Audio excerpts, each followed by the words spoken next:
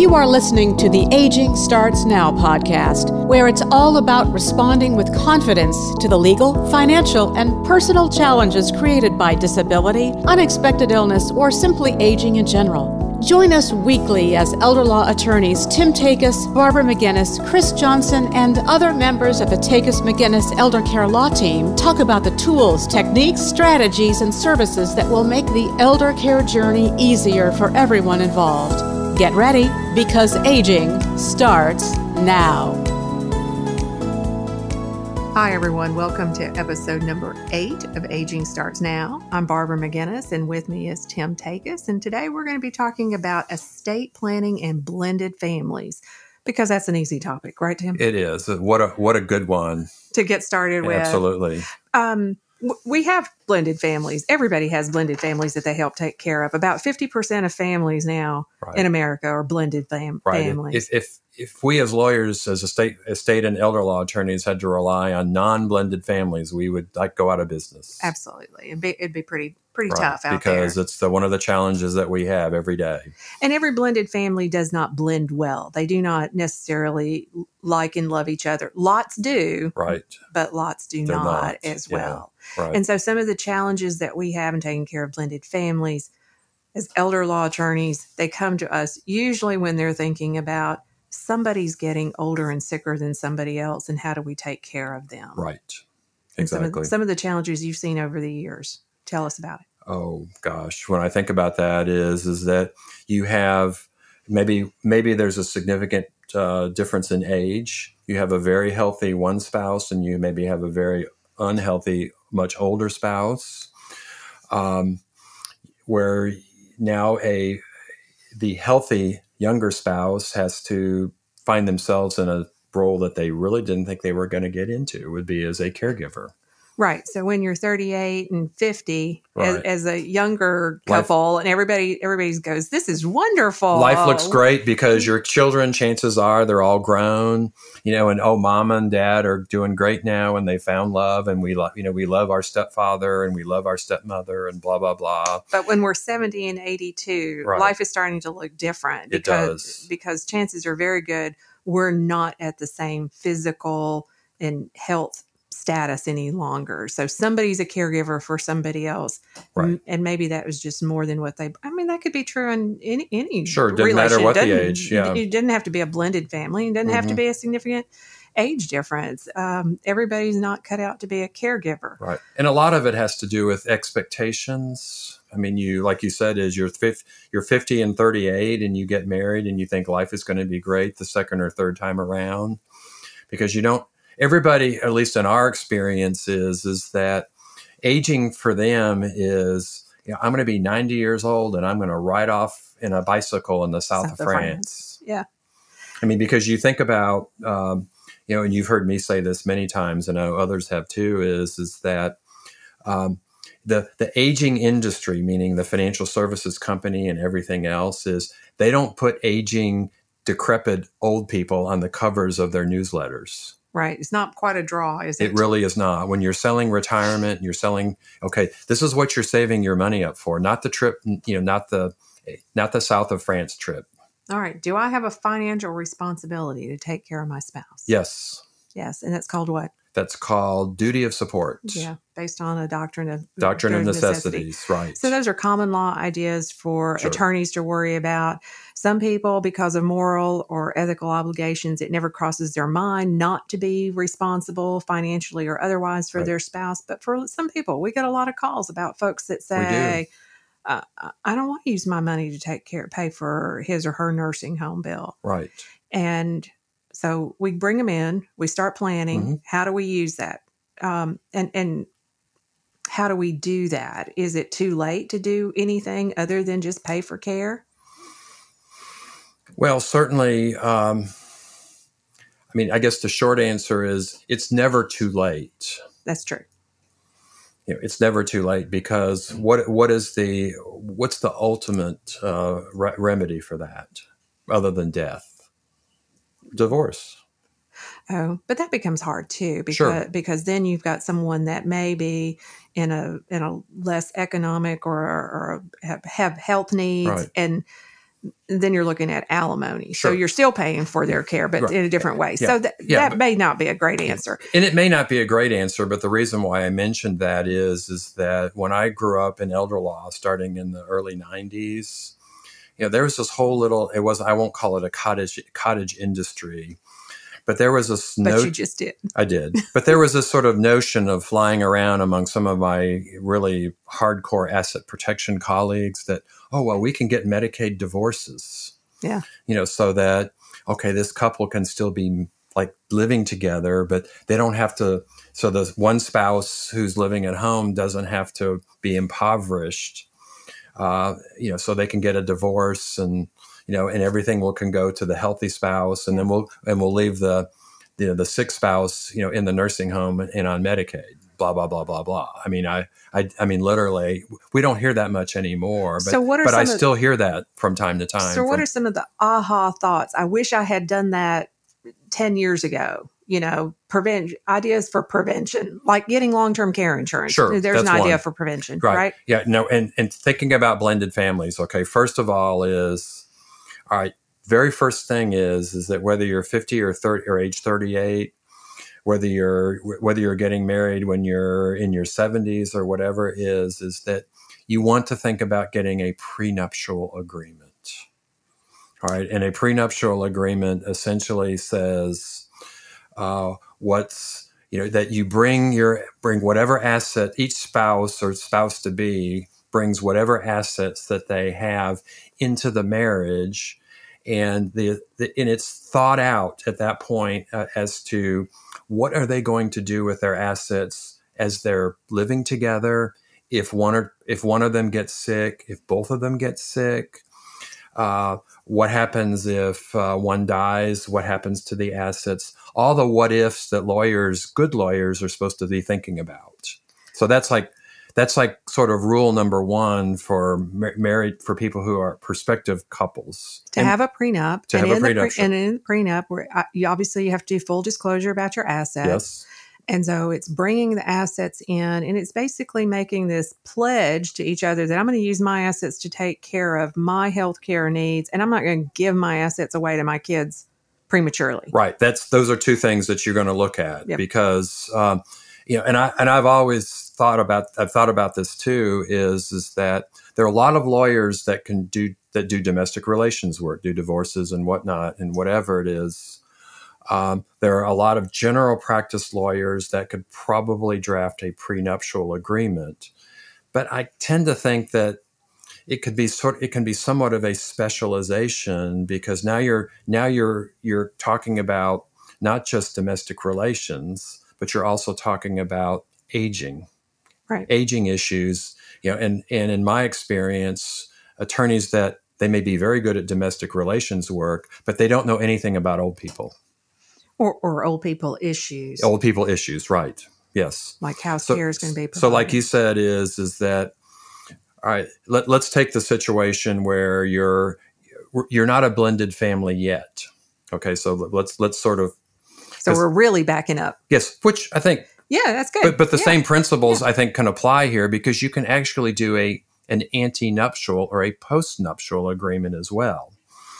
So let's say that you have two older people that are coming together late in life, and they want to get married or think they want to get married, and then, needless to say, there's probably somebody going to be in the family that goes, like a child or everything. Don't get married because your husband or your husband to be or wife to be will go into a nursing home, and then you're going to be broke. Well, maybe yes, maybe no. There are advantages to being married. I mean, legal advantages to that. Okay. And we don't worry so much about spousal impoverishment, and that's a lot of what we do, is make sure that kind of stuff doesn't happen. Right. All right. So we have a prenuptial. We're thinking about a prenuptial. Rule number one is that whoever's listening to this, and you may be listening in Tennessee or Arkansas or goodness knows where in Washington State, is make sure that you go to a lawyer to talk about a prenuptial, that the lawyer knows what state law is. Like you mentioned, one of them is you have to do full disclosure. Mm-hmm. We know that's the rule in Tennessee. We assume it's the rule in every state.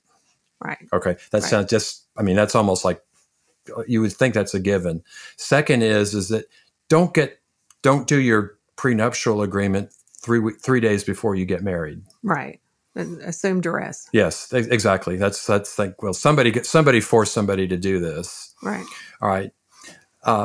Third is to think about the aging issues that we're talking about, and whether you're 38 or 50 or 80, 72 or 80 or whatever it is, you potentially have aging issues. Think about things like can each spouse apply for, and can they get long-term care insurance? I don't write prenuptial agreements anymore, but I have done probably 2 or 3 of them for older couples.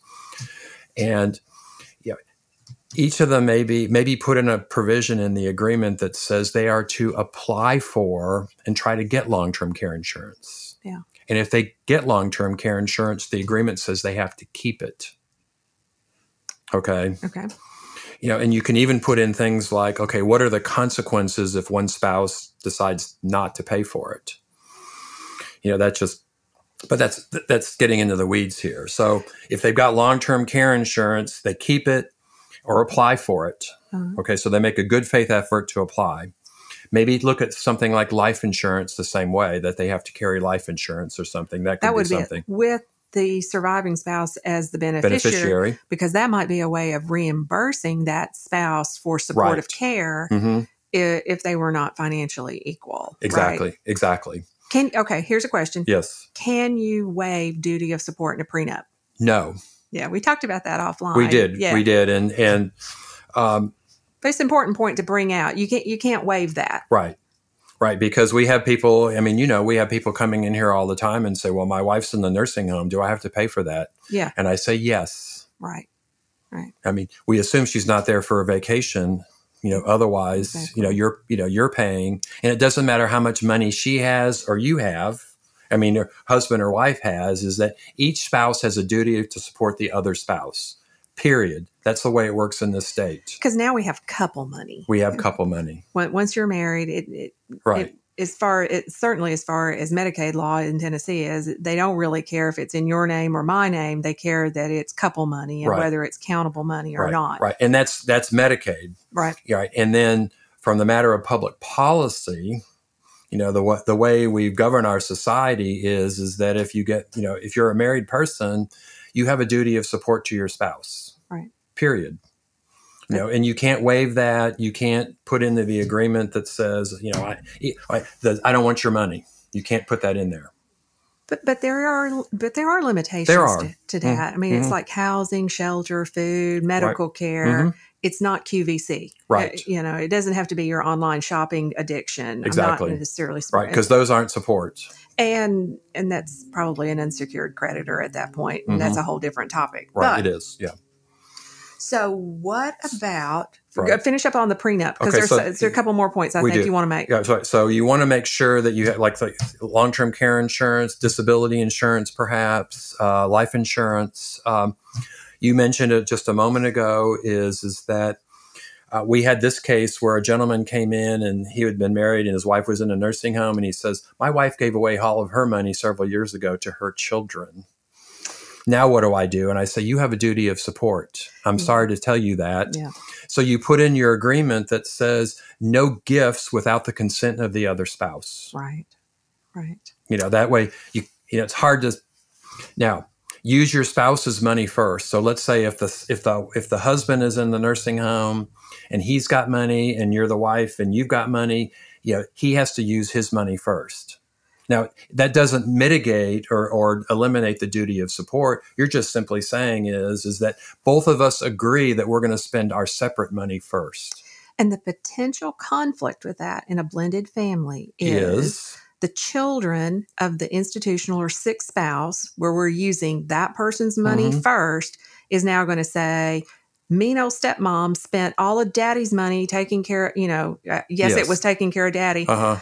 And now they want some of her money. Right. And it's kind of like, you're really not guaranteed an inheritance. Yes. That's what people seem to forget. You're not guaranteed an inheritance because people are entitled to use their money in their lifetime in any way they see fit. Sure. But obviously, if we're talking about care, Right. that's essential. Right. And we hear that all the time is that, well, my daddy would have wanted to make sure that, we got the house. It's like, no, mama's not done with it yet. Yeah, stepmama's not done with it in this case, perhaps. Right, exactly. Is not done with it. Mm-hmm. So here's another thing that you need to think about. And maybe it's in a prenup, maybe it's just in other estate planning documents is the best place for it really to live, is you can assume that while both the new husband and wife are alive and well and married, they're all saying, oh yeah, we're going to give everything to all children in equal shares. Whatever's left when we both are dead, right. It goes to all children in equal shares. Right. And that's really very rarely what happens. Right. It's usually the surviving spouse then has complete right, dominion, control over assets and can change beneficiary designations and rewrite their will or trust. Yes. So you have to take definitive steps to protect children in a blended family for potential future inheritance. Right. If the wife dies first and she has children, then if she wants to make sure that her children get something, she has to leave something to them. Yes. In her estate plan. Now she can't, and we get this all the time as well. I'll do the right thing. I'll give it to my husband because I know he will do the right thing. Yeah. Ha ha ha. Right up until he meets the new Mrs. Right, and now she's got everything. well, that's one. I mean, certainly that's one. I'm sure that people have that fear that the person will come in, but it's equally likely that the husband say he never remarries, but at some point his children go, Daddy, I need this money. I need this money, particularly if there's a real discrepancy. Why? You have it. I mean, because we all know, at least those of us that do this kind of work, is elder financial abuse and exploitation is primarily the perpetrators are primarily that are family members, people that the elder knows. That's how it happens. Yes. But my mind drifted back to prenups again. Okay. What's the one last thing that I think we need to say about prenuptials, especially in our state, is that the state of Tennessee, in terms of TennCare, they give no credence to prenuptials. They couldn't care less about that. It's not an asset protection device for third parties. Not literally. Yes. Okay. Essentially what it is. That's exactly what people need to know. Yes, because if your spouse goes out there and incurs a large debt, then you're likely going to be, you're going to be responsible for it. Yeah. So it's really just a contract between those two people, right?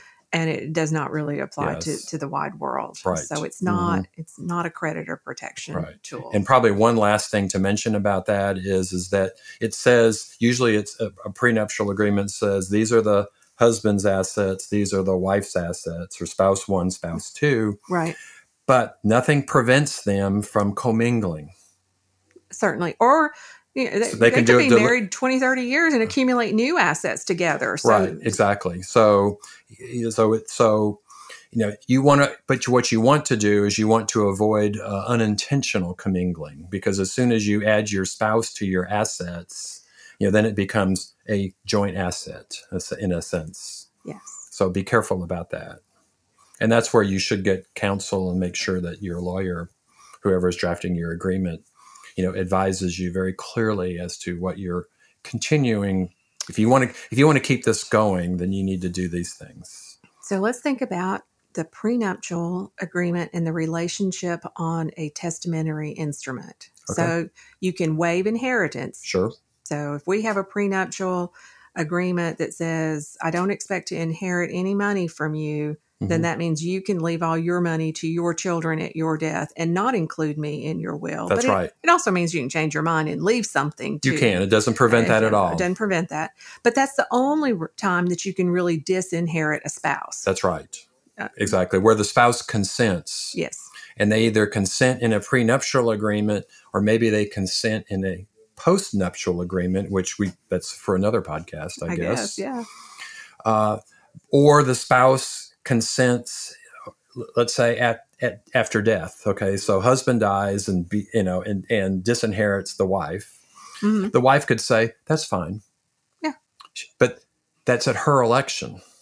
Yes. She has to elect at that time. She has capacity to consent. Right. If she can consent at that time. Or he has capacity to consent. The question, though, is that what we know is that if that spouse may need or is needing long-term care, a consent to elect, if you choose not to elect, it's considered a transfer of assets.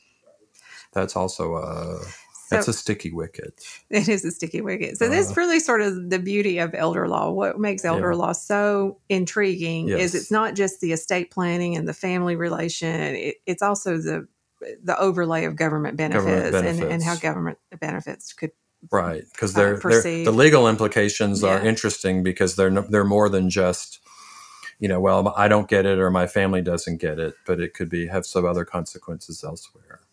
Because that's another thing that we hear often is that people come in and go, well, I'm not going to provide for my spouse in my will. It's all going to go to the children. And it's like, that may or may not work. Really, right. It could cause more problems than what you bargained for. That's right. All right. Anything else we want to talk about this, or are we ready to? Oh man, I think we're good. All right. Well, that's it for today's episode. I've enjoyed talking with Tim, and I hope you guys come back for another episode of Aging Starts Now.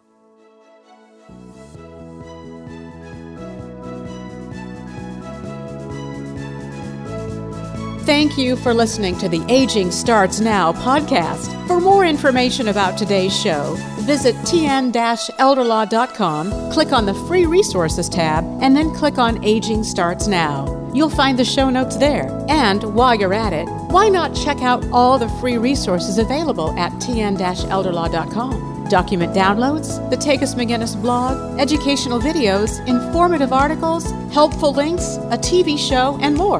It's all there, free for the taking. If you enjoy listening to the Aging Starts Now podcast, please subscribe, rate the show, or leave us a review. It's easy to do on whatever app you use to listen. We would love your feedback on the show. Aging Starts Now. We'll be back next week with more candid discussions about challenges created by aging, disability, and unexpected illness.